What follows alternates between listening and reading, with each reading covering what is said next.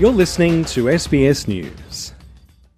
New data has found individuals in New South Wales lost $2.1 billion to poker machines in the third financial quarter of 2023. That's $250 for every adult and child in the state. The New South Wales Department of Liquor and Gaming statistics were analysed by Wesley Mission to pinpoint areas of concern.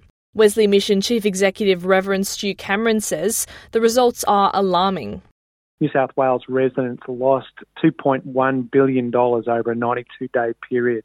That's $23 million per day, and that's $250 per person, man, woman and child across the state.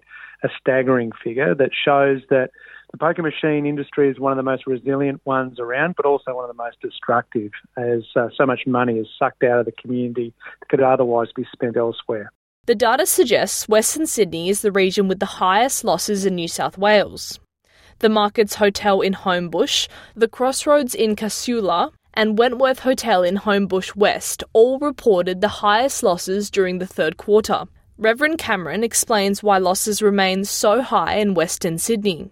Western Sydney is the place where we see already huge mortgage and rental stress, where a lot of people, increasing numbers of people are reaching out for direct assistance in putting food on the table, paying rent, paying for mortgages, sending their kids to school with the right equipment.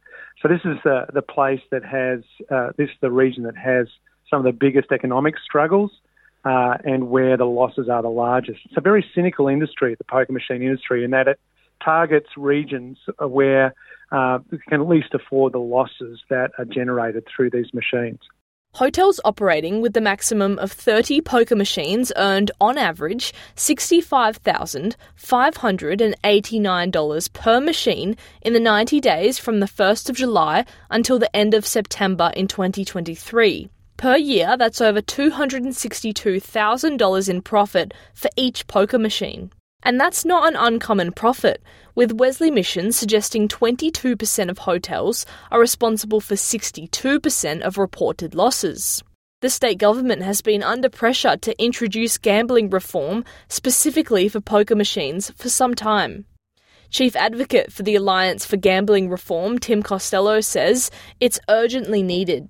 The whole community gets hurt, not just those who play and get addicted to the pokies. We need a cashless card where you've got to lock in your losses before you start playing and time, and you get locked out.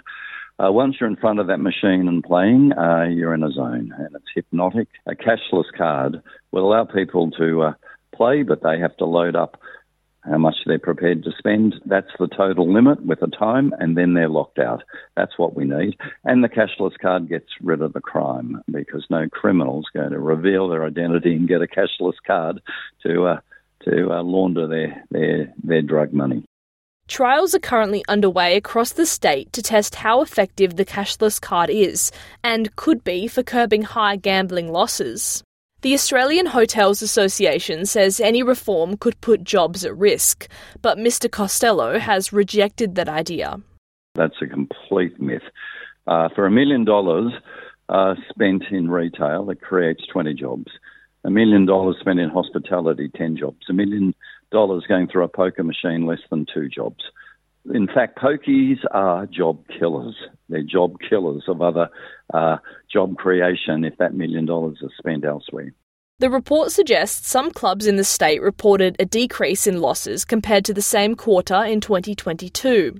In the third quarter of 2023, $1.16 billion was lost to the 65,000 poker machines in clubs.